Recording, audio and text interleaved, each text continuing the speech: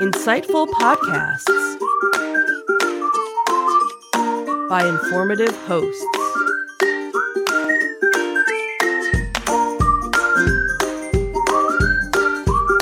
Insights into Things, a podcast network.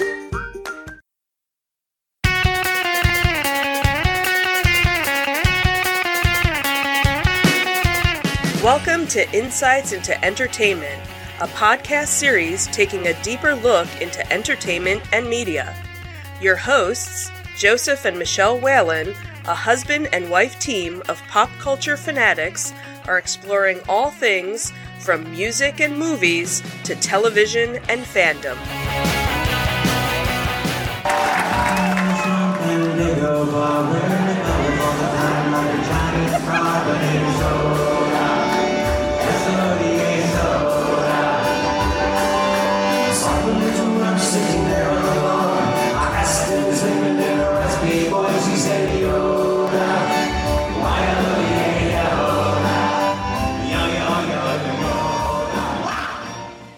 Welcome to Insights into Entertainment. This is episode 22, Rabid Resistance. I'm your host, Joseph Whalen, and my weird and wonderful co-host, Michelle Whalen. Hello, my love. Hello, dear. How are you today? I'm doing okay. How are you? I am fantastic. So, from our brief little intro there and your shirt today, we can't see it with that camera angle, but that's sorry. okay. Well, here you go. Switch to that camera. There you go. So, we went somewhere last night. We did. That was awesome. Where'd we go? We went to Philly.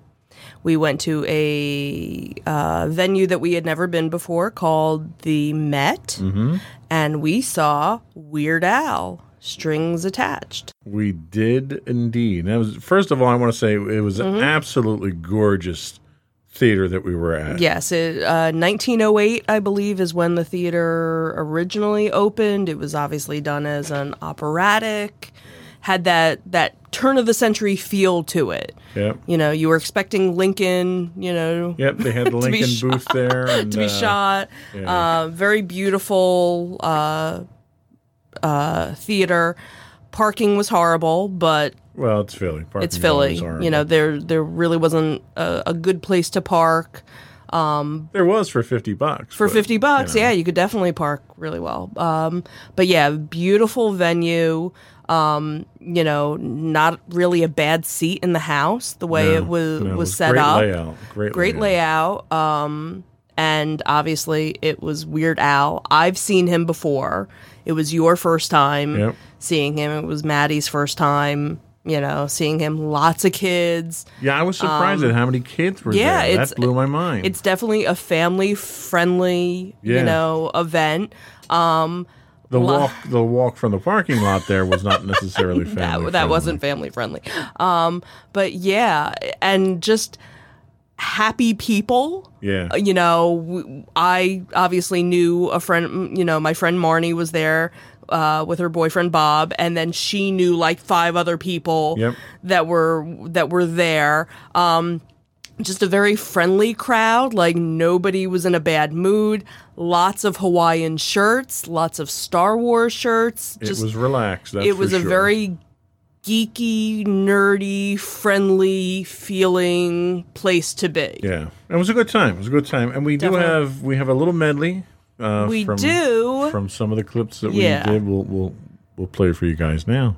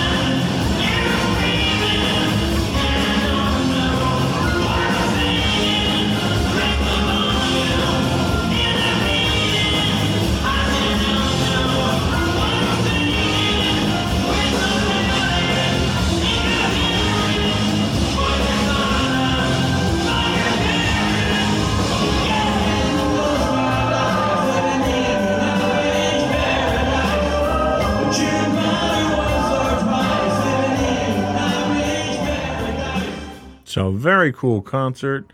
We all had a great time, and it is worth noting the first scene in that clip.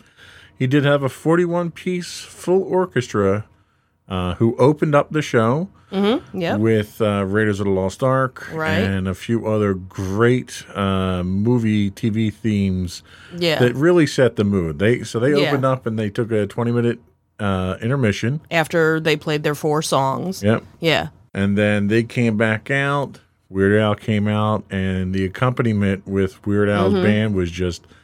It was incredible. It was an experience that I've never had before, and I'll never forget. Yeah, Weird Al definitely puts on a good show. He does his corny stuff, and he does the costume changes, as you could see. Like he kind of started off doing more of a jazzy rendition of a couple of songs of his, a little medley, then kind of goes into it. Does some of his parodies that, most people know, of him if you're not, like a fan. But then if you are a fan and you know some of his original stuff, he goes into that too. And it was neat because to kind of help break it up, to help his transition of the costume change, he would show video clips.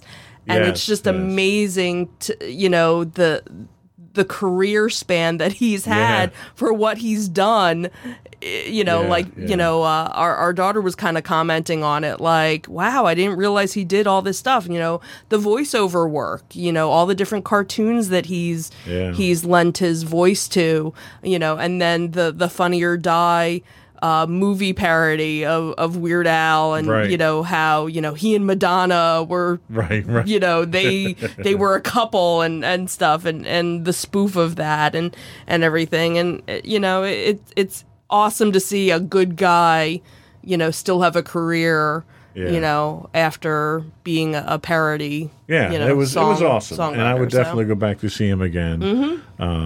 And we have another special clip. If you guys stick around after the credits, we have another special clip from the show we're gonna put out there.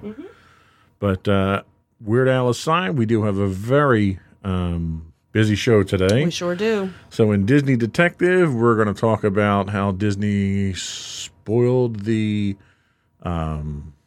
final request of an unfortunate young boy.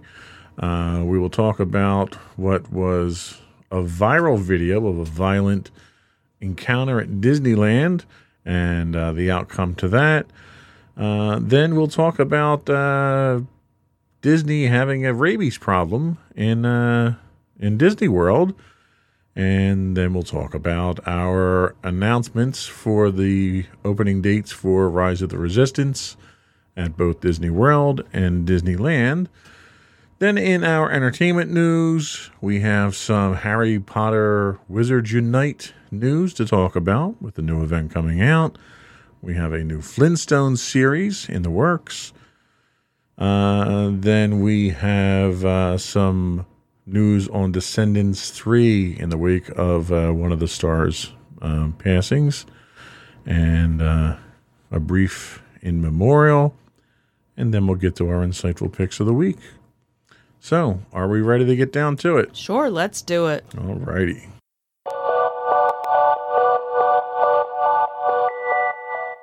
Go for Disney Detective. So as you mentioned, this was a story that came out a couple of weeks ago, actually. There was a father, Lloyd Jones, whose son Ollie had passed away after a rare genetic condition. And when he had passed away, the father had actually wanted to do an engraving of Spider-Man on his headstone. He had been a huge fan of Spider-Man, and actually one of the last trips that they had taken as a family was actually to Disneyland, so that he had, so that the son had a chance to actually meet his hero. And so the father had actually contacted his local town to see if they could put the engraving on the headstone, and the local the town council had actually said, well, you really should contact Walt Disney Company. And unfortunately, Disney refused the request, claiming that it would ruin the innocence and magic of the company's famed characters. Disney actually sent their condolences and noted that they were honored that they had played a small part in his son's happiness. Disney actually cited a policy from Walt Disney himself, which said, quote, does not permit the use of characters on headstones, cemetery, or other memorial markers or funeral urns.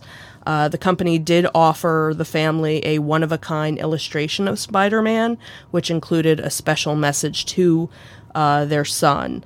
It prompted an online petition to change things.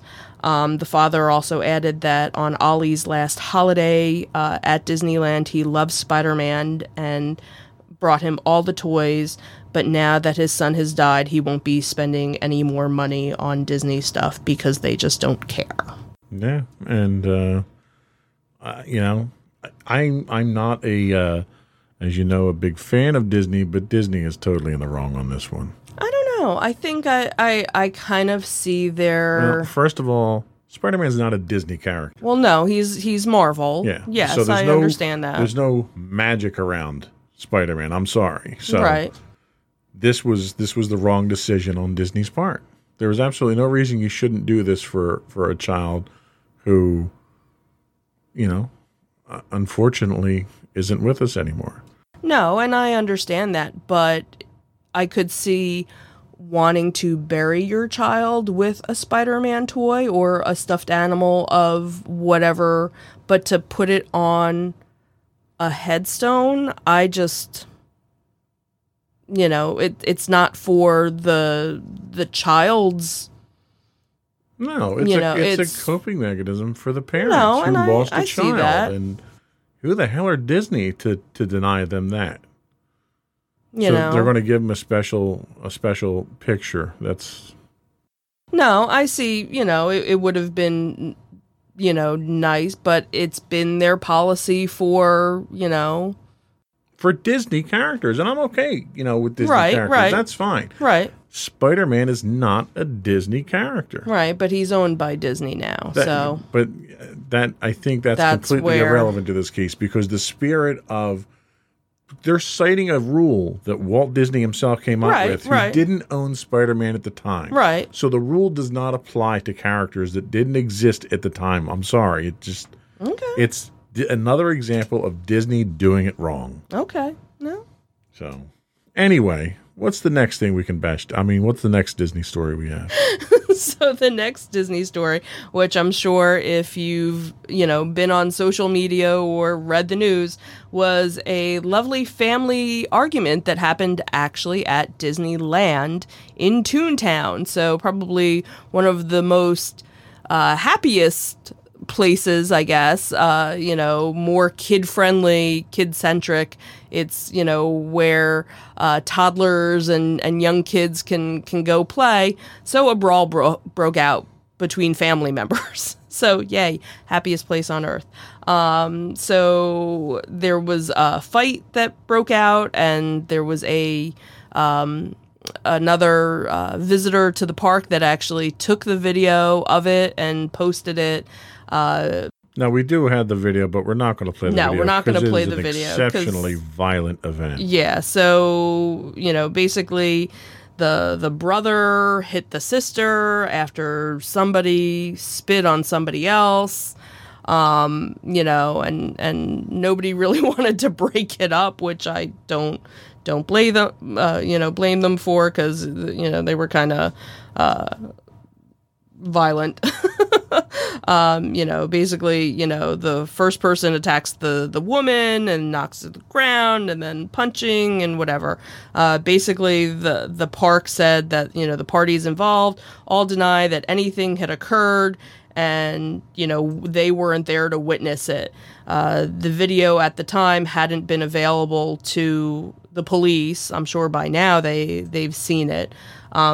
So what was really funny was I saw a headline where the family basically denied anything had happened. Like, how do you deny that after, thousands of people have now seen, the fools you made yourself, you made of yourselves while you were at the park? Well, that's the interesting thing. There was more than one video. Right. There was one video that's circulated, but there were multiple people that were taking the video. Right. And what struck me as the most heinous part of all of this, it took Disney nearly 5 minutes to get security on site there. Right. And that kind of shocked me because, from what I've always known, not only is regular security around, but there's, from what I always knew, undercover security, and we've actually seen them pop into action. I had an incident at Downtown Disney, when we were meeting for the gaming group, where we were approached by 4 or 5 individuals from Disney security, 2 uniformed, 3 plainclothes. When one of the individuals we were meeting with, they noticed he had a holster on. Didn't have a weapon on. He left the weapon locked up in his car. But yeah, I mean, if they can notice that in Downtown Disney, Disney Springs or whatever it is now. How can this go on for 5 minutes? And you had a custodian there. In the video, you see a custodian, Disney cast member, show up. Does nothing, which I can't fault him for that. It's not his job to do that. Exactly. And that's they're probably trained not to interact with something like that. How did he call somebody at that point in time? Because it took a full 3.5 minutes before somebody else showed up to break up the fight. To the point that you had other guests who just couldn't stand by anymore. I mean, there's at one point in time where he's punching this woman in the head violently. She falls down. He's picking her up by her hair and trying to drag her at that point in time.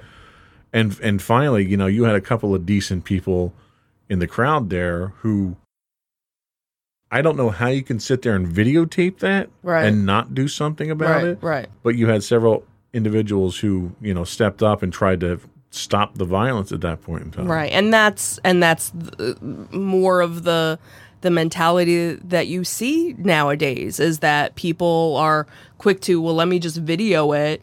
I'm not going to, get involved. I don't want a lawsuit happening against me, but let me get it on, but again, recorded to see it. This is another example of Disney doing it wrong. How can you let a fight like that between 4 or 5 people go on for 5 minutes that long before security shows up? Now, I don't feel any sense of safety for my family going to a Disney park at this point in where time. You always if felt someone that can Disney... sit there and assault you for 5 minutes before Disney does anything about it. That's shameful. Just shameful. So what's the next one we can bust on Disney? So another happy Disney news. Now in Florida, on the other side, health officials in Florida have issued a 60-day rabies alert for an area surrounding Disney's popular Epcot theme park, urging tourists and residents to avoid any stray dogs or other wildlife. So hang on, let me stop you there for a second. So I got a laugh out of this. So they advise you to avoid contact with feral cats, stray dogs, wildlife, particularly raccoons, bats, foxes, skunks, otters, bobcats, and coyotes. Just in case. Do they need to tell me to stay away from bobcats? Was that really necessary? Yes. Just in case, oh, look, there's our local bobcat that we leave cat food for. Exactly, because that happens all the time. Down there, you never know. People have pet gators and other things. And stay away from the packs of coyotes. So are these animals actually roaming Disney parks is what I want to know. I don't know. That's a good question.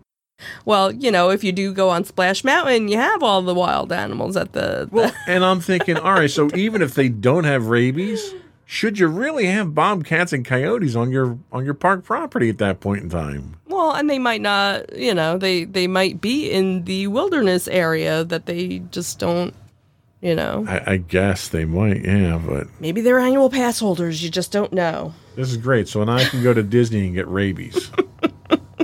Awesome. Yay.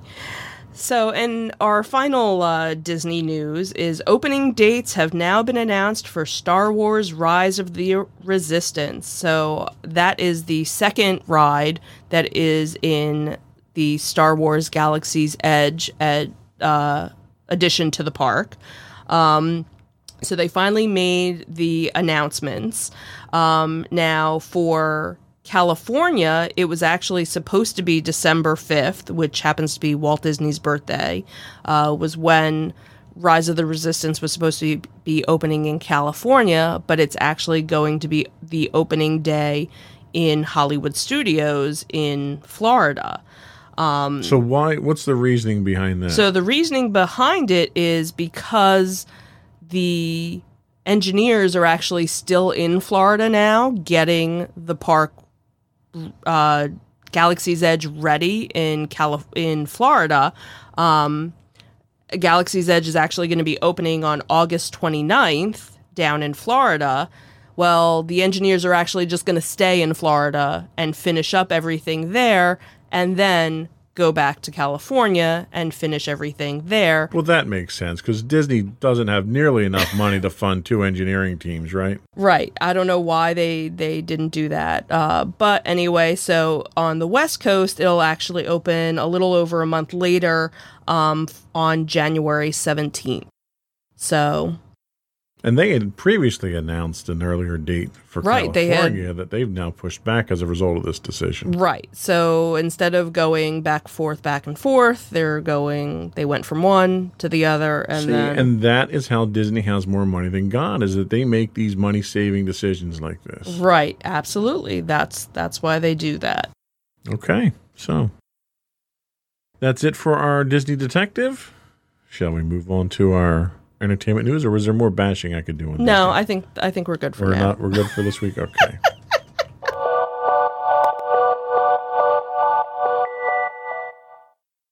You're a wizard, Harry. Yes, you are. So as we had mentioned, we had started playing the Wizards Unite game. A couple of weeks ago we started playing, and they had actually made an announcement that they're going to be doing a community day on July 20th. So not a lot of news has come out about it. Basically it was posted on their the Wizards Unite Twitter account, basically saying save the date, more information to come. So again, not really sure what it's going to entail. But since Wizards Unite is kind of based off of Pokemon Go, the same kind of concept of you go around to various places and find things and do different things with other people. They were basically saying, here's what it could be. Basically with Pokemon Go, from what my understanding is, because again, we've never played that, when they would do their community days, there'd be special limited edition, one-of-a-kind things that you could find or activities to play, but usually it's only been for like a 3-hour period. So kind of like a Gilligan's Island tour. Basically. So different people were posting saying, hey, I hope that it's not just a 3-hour thing, or I hope it's going to be something where stuff's going to be out and about, more available, because there were a lot of people that were saying that still with Wizards Unite, that still people have to actually travel pretty far to find things, things aren't popping up, all over the place. Right. Like for us, we happen to live in a populated area where we don't have to drive very far to find an inn to get more power. We do cheat and drive slow so we get our walking in. Right, exactly. So more information hopefully will come out. But most of the time, like I said, with Pokemon Go, it was a 3-hour window. Right. So I don't know if it's going to be the same thing or if it'll be kind of an all-day event to kind of get out. The event that they just had ran for a couple of days. Yeah. Yeah. But I don't know if it was, that was an event where they had special things where you could get special powers and stuff. So this might be... And it was incredibly frustrating because those damn unicorns just did not want to be set free. We were trying so hard to help them. So it'll be interesting to see because this will be the first one. And so we'll see what it's like. All right. And we're going back to Bedrock, it looks like. Yeah, it looks like. So Elizabeth Banks... and her production company are in talks with Warner Brothers Animation to do a Flintstones series. So the project is still in early development, and it's kind of been described as a primetime animated adult comedy series, which is what the original show was actually meant to be. It wasn't meant to be a kid's show. It was kind of a honeymooners right takeoff in some respects, but set obviously prehistoric time and animated. So the Flintstones originally ran for 6 seasons and over 150 episodes on ABC between 1960 and 1966. The series obviously followed the misadventures of the Stone Age family, which was Fred and Wilma with their daughter Pebbles and their family pet Dino. And the show obviously had the neighbors of the Rubbles, who were Fred's best friend Barney, Wilma's best friend Betty, and their son Bam Bam. And then Bam Bam and Pebbles, as they got older, they got married and they had their own show. So there were obviously various spin-offs. Didn't they really? Because I don't remember seeing that. Really? You never saw that? I never saw that one. Oh, yeah, I remember that one. They actually had like a teen show, and then they actually had a show where they were older. And obviously there have been the various movies that which were just terrible. Yeah. So they're still in talks, so could be interesting to see them try and bring that back. Interesting. Yeah. And our last news, which is a little sad. So after our podcast, we had done our podcast last week, news came out that Cameron Boyce, who was a Disney Channel star, had passed away at the age of 20. Not a lot of news had come out as to what had happened, but more news had come out, and that he had actually had epilepsy and had actually passed away from a seizure. Yeah, the results of a seizure in his sleep. So it was very sad. Lots of celebrities posting, their condolences. Adam Sandler, he had actually played his son in Grown Ups 1 and 2. He had been in Descendants, which is Disney's made-for-TV movie where it's the children of villains and growing up and stuff.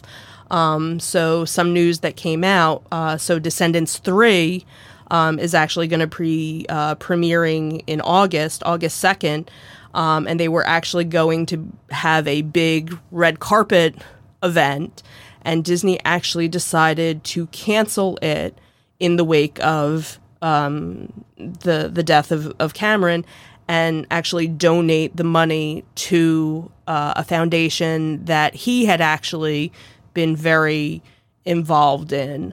That was very refreshingly decent of Disney to do that. Oh, definitely. So they had said, we're proud to be a part of Cameron Boyce's legacy by showcasing his talents on screen, but we're canceling the red carpet premiere event of Descendants 3 scheduled for July 22nd, and instead, the Walt Disney Company will make a donation to the Thirst Project, an organization to which Cameron was deeply committed. With permission from the Boyce family, Disney Channel will dedicate the telecast of Descendants 3 in his memory. So we thought, I thought that was a very nice move, nice. on their part. Nice. And the family is still trying to navigate their way, through all of this, and You know, it was a difficult situation. Oh, absolutely, especially at that age, man. That's just and that was the thing. We were even talking about it at work. Was that when the news came out, you know, and he was so young, it was like, please let it not be an overdose. Yeah. Let it not be this, you know. So it was. And it's not much more of a relief knowing it wasn't. It's not. But at least, you know, Disney didn't, you know, spoil another kid type thing. And, you know, and still very heart-wrenching, you know, because he was so young. And he was a good actor, you know. Yeah. Maddie and I've seen various things that, you know, that he was in. You know, he had a promising career. So it was sad that it was cut so short. Yeah. Well, that will lead us into our in memorial when we come back.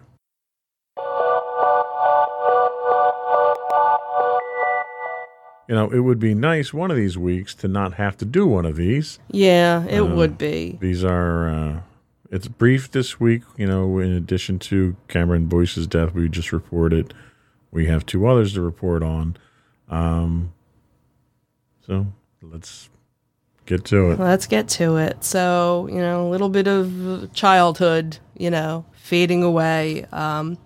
So it was announced Willy Wonka actress Denise Nickerson had passed away at age 62, very, very young.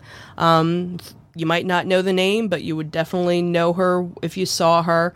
Obviously, you might not notice her, you know, in her older self, but she was Violet Beauregard in the 1971 film Willy Wonka and the Chocolate Factory.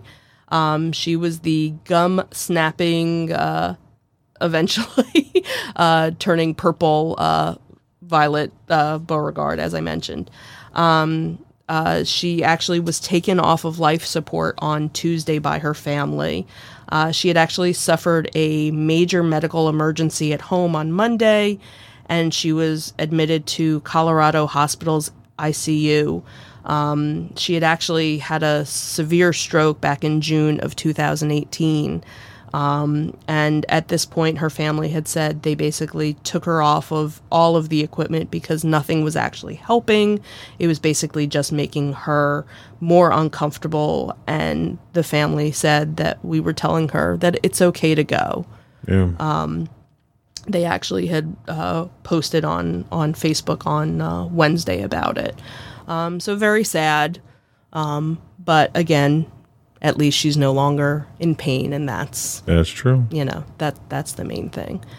And in other sad news, Rip Torn, the actor, excuse me, best known for Men in Black and The Larry Sanders Show, passed away at age 88. He was an Emmy Award-winning actor who starred in Men in Black, The Larry Sanders Show, of various other movies and TV series, you know, had a career, you know, spanning, you know, decades. And it was actually the Larry Sanders Show that kind of brought him back into the public eye after, you know, being so many, you know, he was always very active, but, you know, wasn't as popular. And then obviously Men in Black, you know, helped to revitalize as well for the younger crowd. In a statement to NPR, his publicist hadn't released the cause of death, but said that he was at home surrounded by his family in Connecticut. He had a 7-decade career with almost 200 credits to his name, so not a bad life. He's survived by 6 children, 4 grandchildren, his wife, and his sister. That's a impressive legacy to leave behind. Mm-hmm. Yep, sure is. Unfortunately, that is all we had in our in memorial this week. Yeah. So, shall we move on to our insightful pick? Sure, let's do it.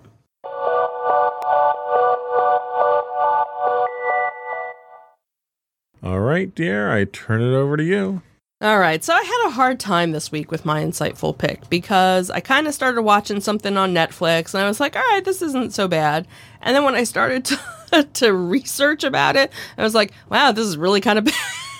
I don't know if I want to do this as my insightful pick. But then I was like, what the heck? Let's do it. That's a spirit.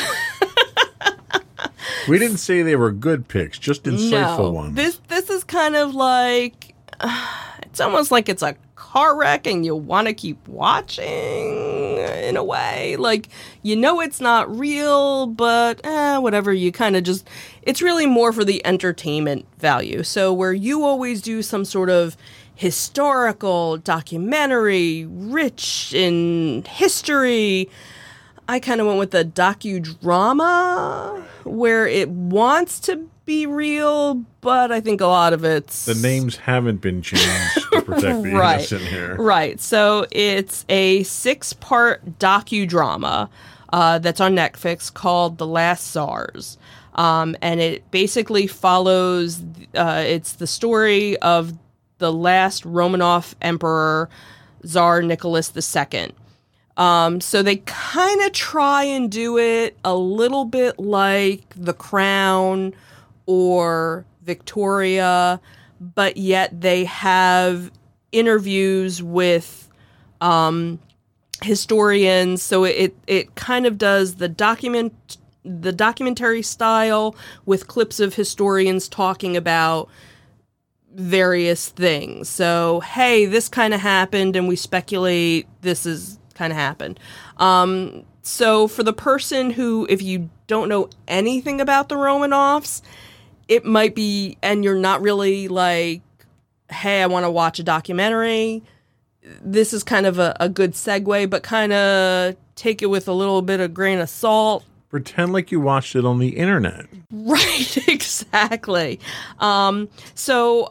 It's funny because on Amazon Prime there was actually a series called The Romanovs, a mini-series, which was basically, it centered around people who believed they were related and descendants of the Romanovs. And it was funny because when I saw a trailer from that kind of piqued my interest.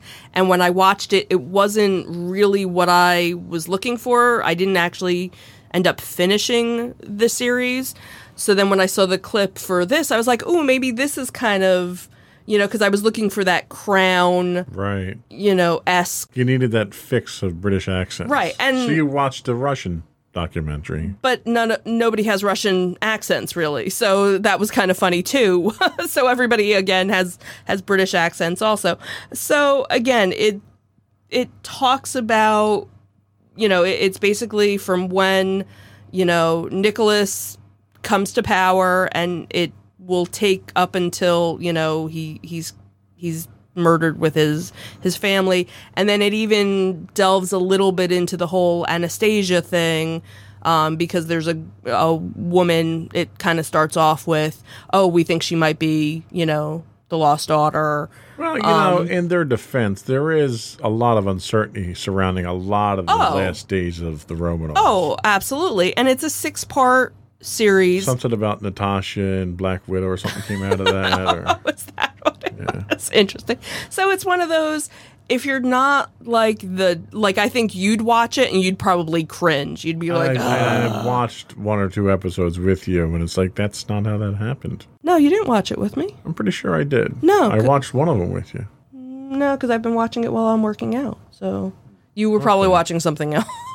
Something else that you cringed at, going, oh, that's so not... Yeah. So this is the history show for people that don't watch history. So this is fake history. It's kind of fake, but it's not, because the people are real. Like fake news, but old. Right, exactly. So it's the people are real. Some of the things are kind of speculative, if that's the way it really happened. A lot of creative license. Yeah, creative license, but they have, the historical people that are talking about it, so it kind of makes it seem like it's real, I'll buy that. Yeah, so again, it's one of those guilty pleasure shows. Like, I might have to watch it just to see how much I cringe at it. Yeah, you will. Okay. Well, thank you for the pick. No problem.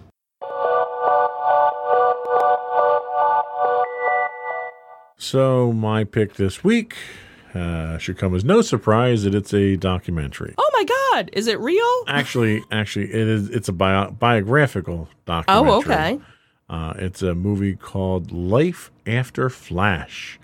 Life After Flash is a feature documentary that explores the life of Sam J. Jones since his iconic performance as Flash Gordon in the 1980 classic of the same name, and the aftermath of the young star's clash with one of Hollywood's biggest legends, producer Dino De Laurentiis.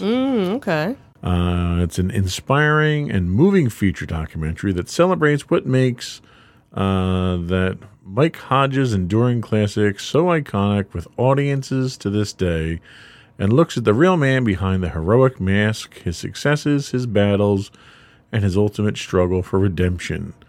It stars Sam Jones, Melody Anderson, Brian Blessed, Topol, Peter Wingard, basically all the stars of the show. They even bring back Brian May from Queen to talk about Queen's involvement. Okay, because they were the musical part the music, of. Okay. So there's a lot of nostalgia associated with it. They talk about some of the labor disputes that Sam Jones, who was a relative novice at the time when he came in, and he was given some bad advice from his representation to sort of hold out.